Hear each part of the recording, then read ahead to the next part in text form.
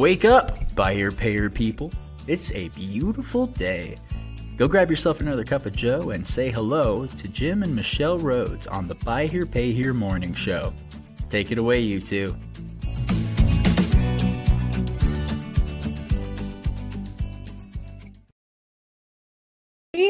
It's Monday, right? It's Monday, and we did like a time change. Oh, yeah. Yesterday. So supposed to gain an hour. So why do I feel so beat up? I don't know. What happened? Okay, so I was thinking about this last night, and I don't remember. I'm sure I learned it in a history book, and I know that there's this thing about not ever doing the time change again. Why did we start it? I hear different things. I think it was back in the day when they had energy savings in mind. Like that's what Okay. Because it's I could see something like helping the kids walk to school more in the daylight, that kind of stuff. But I think it happened before kids actually did that whole. I don't even know. The only thing I've heard is it was about energy consumption. Well, if anybody knows, because it's like one of those things that will keep me up at night. Not. Yeah, right. Yeah. But it was a good weekend. Yeah. I did a lot of decorating and nesting and drove my husband crazy, but it looks nice. So it's okay. It is nice. She's done a beautiful job. Yeah. She's great at that sort of thing. Yeah. So our viewers, I'm sure, are looking for a football update from the weekend. Oh, yes. Yeah. So Jim's Tommy, alma mater. Yeah, my school won. Oklahoma State knocked off Oklahoma. And the last bedlam that they have scheduled for the foreseeable future. So it's good to have. I'm that sure they'll do of another one just as like an extra game somewhere here or there, but not on the official schedule. That'll at least help to shake off some of the bitterness of getting beat 80% of the time in that series. But it was a good game. It was a great game. Great. Yeah. We had friends over on Saturday. And so I went out on the patio and was just sitting with the wife of our neighbors, and she's like, "So does Jim like really watch the game, or does he just like kind of watch the game and talk to people and all of that?" And I'm like, "My husband watches." Oh yeah. And he's like breaking down all of the.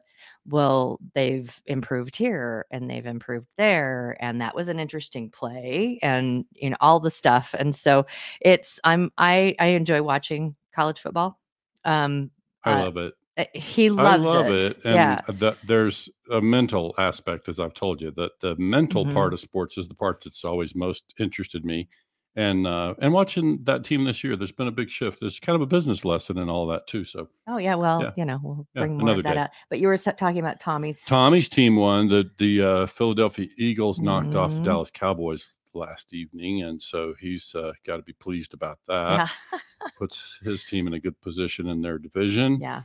And let's see who else from around the Buy Here Pay Here world. And I saw that Terry McCauley's Notre Dame Fighting Irish came up a little short because Clemson finally decided to play football, and they showed up and beat his Fighting Irish. That was apparently a good game. A lot of good football this weekend. A lot of teams were tested, so it'll be an interesting stretch. That is. It's a fun time of the year. Yeah, football. For sure. Football season. It also means changing of the colors and all of that kind of stuff. Mm-hmm. And Karen, I need a puppy. Yeah. Now. Yeah. Yeah. So that's a whole conversation. It is that we thank you, Karen. I love dogs. I really do. I'm not a dog parent though. Yeah. And there's a huge difference. Jim just teases me when I see someone walking a dog. I will, "Hi, buddy," and get down and love on him and scratch him and all of that. And then I send them on their merry way. Yeah. I will dog sit. And after 2 days, I'm like, "When are your parents coming back?" Yeah. So yes, just for photo ops. Right. And like while Jim's watching football, I'll go. Someone needs to do like a rent a dog for a day. So you can just rent a really cute dog. I like dogs. I'm at a point in my life when I'm not prepared to accept the responsibility. So, that's all. I like my freedom, my flexibility to move about. Yeah. Well, and that it does cause, I used to work for a company. The founders were in Boston and I lived in Utah at the time, and they would fly me out to their house. I would house sit, watch their dogs, and it was in Washington, D.C. So that's a vacation for me. It's saving them a little bit of money from having to put the dogs in when they would do their annual trip to like St. Thomas or something. Yeah. And got to go see all of Washington, D.C. that way. But George Spat watching golf. Talking about golf probably was a mental collapse. I didn't see it, George, but that's the fascinating part of sports for me is the mental element. Can you power through? Can you keep it together? So anyway, good stuff. So shall we get to our topic of the day? I think that's a great idea. We're kind of stepping into tricky waters here with kind of skirting on the edge of some legal stuff. And we're not offering legal advice over here. We're not attorneys, but we have something to share today. And I'll tell you, before you share the document, I can just kind of share where this came about. We're seeing a lot of threads on social. Obviously, we had the conversations recently on the broadcast after the poll that we did about our dealers. Are you clamping down on customers? Are you being more flexible? I'm a big believer in everything that we train and teach. With our work, we really emphasize clear understanding. Can be super strong flexible. Fences. You can always replace the understanding with a new understanding, but I like things in writing. And I like to have a super clear understanding. Yeah. And also like to work with people. It's what we certainly recommend. I just know from having been a dealer myself that there comes a point where you're kind of, you've gone as far as you feel like you can go. And so what we're going to talk about today is a form called a notice of strict compliance, which you need to run by your attorney in your state. You know me, I don't use the word need very often, but this is a kind of a have to. These things can be state specific, and some places you would be permitted to do this. Plus, I've complicated this one by kind of combining two things into one, and got my attorneys okay back when I was a dealer to do this in my particular state. But it's like we just are starting to. There's ways to clamp down on customers. Do you want to talk about what notice of strict compliance is? It's basically serving a customer notice that regardless of what our practices have been in the past, that we're serving you notice, like typically certified mail or DocuSign or whatever. We're serving you notice that we're going to start enforcing the contract differently. Because I think you and I touched on this once before. Is when we make a decision to shift and just kind of decide one day to start enforcing more strictly, we really are now we're definitely treading in some danger. Can you do that for one and not for all? Yes. I mean, at least again, I'm not an attorney over here. But can you do it for one if you're letting others do the same thing that you're asking them to stop? It's basically you're changing the practices with this customer, and you're just serving them notice that you're not going to tolerate the delinquency anymore. I mean, we'll show the language, but it basically says we're at the end. We've tried everything. We've made a decision to enforce your contract strictly. So we're serving you notice that we're changing. So it's kind of like, so it's not just like, boom, you get your car repoed. It's like, we've tried to work and now we're sending out this thing by certified mail that says, hey, we're going to hold you to this. It can also be as a condition of repossession. I mean, I always used to say in the matter of repossession, like, I would use the phrasing if I was involved in the conversation with a customer. We train managers to say, look, this isn't baseball. We don't get 3 strikes. If we find it necessary to repossess your car again, you would not get it back. So if you think about now, in the context of allowing a customer to redeem the repo, that's another great poll question we should put out there. Oh, yeah? How many of you let your customers redeem a repo? Good. You gonna make a note? I won't remember. I will make a note. Yeah. So that's definitely a good poll question, because repo redemption is, we know that repos are, and I find this language sometimes is interesting in our space. Like some people talk about repos, but there are dealers that repossess and then allow the customer to redeem, right? And I hope that's true. I mean, I hope, I always had a practice as a dealer that I would always listen to any customer, no matter what the circumstances were. If they wanted to come and talk about the account, I would always, open listen. Door. Yeah. And have a conversation, hear what's going on. Doesn't mean that I'm going to agree to let them back in the car or agree to, do whatever they're asking for. But I would certainly make sure they, felt heard, that I heard the whole situation. And so that's kind of, I would hope that dealers would be prepared, because repossession is an unfortunate step that is sometimes required for enforcement, just simple enforcement, helping the customer be clear that this is something that we don't tolerate. And I'd like to see it obviously be consistent. We definitely emphasize consistency in everything, right? So we don't want to do, for one customer what we wouldn't do for another. But this thing we're talking about today is a really drastic step. And so you would want to confer with your attorney and make sure that you're okay to do this in certain situations. But I think we're also in dangerous waters, as I said, when we just make a decision to change practices on customers. And let's just think about, fairness is the biggest part of what way back for, I talk a lot about the CFPB, but we don't talk about FDCPA, which is the Fair Debt Collection Practices Act. So many decades ago, that came around. Well, fairness is the key word. They're asking us to be fair with consumers. And so when we change practices on them without notifying them that we're changing, that's unfair. Like that just strikes me as simply unfair. And so we have to, fulfill our responsibility, make the customer aware that we're shifting. And in my approach would be, this is a kind of last ditch effort. You don't have to use those words, but you can just basically say, we're prepared to release the car to you, but these are going to be the circumstances. It's going to be strict enforcement. You want me to bring this up? Yeah, go ahead. Okay. So I put some, it's a little difficult to read there. Difficult we don't to have a good way to zoom in on it, do we? I don't. I didn't bring the device. Okay. But basically so that top section, the top section, basically I put a big note in red there because any of you that are seeing the broadcast, and by the way, thanks for those who tune into the replay. We don't thank them enough, but we definitely know that more of you catch this thing in a replay situation. But the what it says there at the top is that this document okay, important note. This document is a serious legal implications. The receiver of this form agrees to seek state-specific legal advice before issuing it to any account holders. Okay.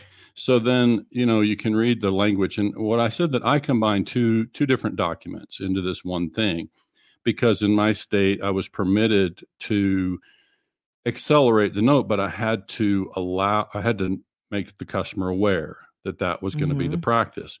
And so basically we were serving them notice and that we were going to start enforcing their contract strictly from that day forward. So you would have obviously whatever material or information you need at the top of the document to make sure that we're referring to this customer in this particular contract, and this is the status of the contract.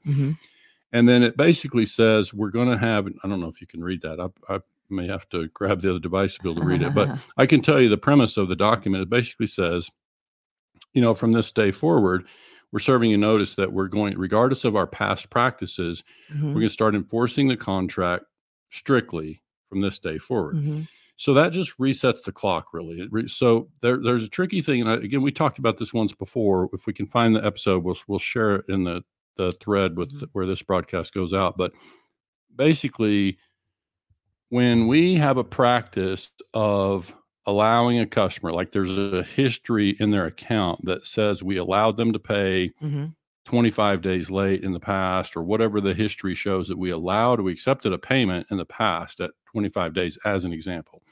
And now we're just frustrated for whatever reason. We made a policy change and we decided, like a lot of our dealers say, they're clamping down because of economic conditions.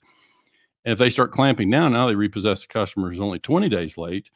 That's been 25 in the past. That's a problem. That's dangerous. That's really where you set a precedent in the past, and now you're stepping outside of that. And again, I'm going to just pause and say we're not attorneys. This is more operational advice. This is practical business advice, and it's about fairness. It's about just making sure it's all through a lens of being fair. And so when we do things like that that might be construed as unfair, we can solve that by just resetting the clock with this customer and saying, from this day forward, regardless of what our practice has been with you in the past, we're serving you notice that from this day forward, we're going to enforce the contract more strictly. And then here's the thing, though, the kicker. Then you have to do it. You have to do it. Yeah, and it just pollutes the whole thing. If don't, and I've had dealers where I had to really emphasize this: don't do it. Don't have them sign it unless you're prepared to enforce it exactly as it's written. Because you can imagine all it does is if you have the customer sign that, and then you don't enforce it in that way, what would you ever have them sign in the future that they would have any value to them? Yeah, that would have any significance? That they would think really you meant it. Right. Mm-hmm. Yeah. Because Mm-hmm. this is serious stuff. If you do it, you got to be prepared to just enforce it exactly the way that, it's written. Mm-hmm. And so, maybe you want to adjust the language. I can tell you with some of our clients in the past, I've adjusted the language. It says we require, instead of payment, that we require payment in full, on time, every time. You could just say, we will not basically permit you to be past due in the future without having a signed, that's agreed by both parties. Yeah. So if we have a written understanding, that's fine. And that is another thing that we, since joining Jim, it's like, it's verbal understandings. Yeah, you want to keep everything in writing as much as you can. Let's write that one down too, because that's another topic to bring back, because we see that a ton of people do it. And they're just verbal agreements over the phone and put a note in the system. And we just know, those of us who've been around this thing for a long time, we just know that traditionally has not been as effective as putting something in writing. And in this day and age, it's so easy to sign something on a smartphone. And it really is. And, I know for some people it's like, well, I don't want to pay the thing. Like if you have DocuSign or if you have whatever, and it's like, you're paying a different price. You're paying a different, yeah. And it actually, again, not an attorney, but if you have something in writing, imagine when it's like they signed that they were going to do this. They signed that they were going to strict compliance. They signed, all the stuff. They have to sign this one. I mean, that we can't start to enforce that unless they've signed it or otherwise. But I mean, it's even like for a extension, or for, I can't make my payment this month, so I'm going to do one of, an extra $200 next payment and another $200 the following payment. Yeah. Having those things in writing, it also, I don't know about you, but it's one thing to talk on the phone, and it's another thing when you have a piece of paper or something that it's like, I'm signing this, and it just makes it that much more, remember, stick to it. This is, this is a thing. Just quickly, I would acknowledge the remark somebody said might have to go back to field calls. Be very careful about that. My understanding is, since I was a dealer, we did field calls plenty, but my understanding is that I don't know if they're talking about football or this, because I don't know. Yeah, they're talking about visits in the field. Oh, okay, gotcha. Some people call it door knocking or visiting, field visits. It's like basically going out, and I'm like, if it's lawful in your area, I'm a big believer in it. If it's done in the spirit of finding the customer and reaching a resolution and find out what's going on and solving problems. But when it's about puffing yourself up, and you're taking the cart, and that just creates conflict. And that's one of the reasons why we really encourage people to use a good repo agency. Sure. There are some out there that we've heard that it's like they get the key every time. Right. It's just they know how to handle the going up to the door and I need to get the key for the thing. Sure. And all of that. But I would say, we can go back to the document if you can show it. I'd say that the other piece that we didn't really speak to on that document is that it says it's called a notice of strict compliance and intent to accelerate. So that's the part that was for the second form that was combined into one, because that's another topic for us, Michelle, is like, this thing about when a customer, there are actually a couple things around repossession that we're going to need to visit. One is going to be inventory of personal belongings. People are talking about that and they think they're covered, and it doesn't sound to me like they're covered. So we've got to definitely talk about that one going forward. We probably should bring an attorney in on that one. And then there's just some things around repossession here. But, on this notice, when we say intent to accelerate, we're basically serving the customer notice that if this doesn't work, our strict compliance or strict enforcement of the contract going forward, that we could repossess the car.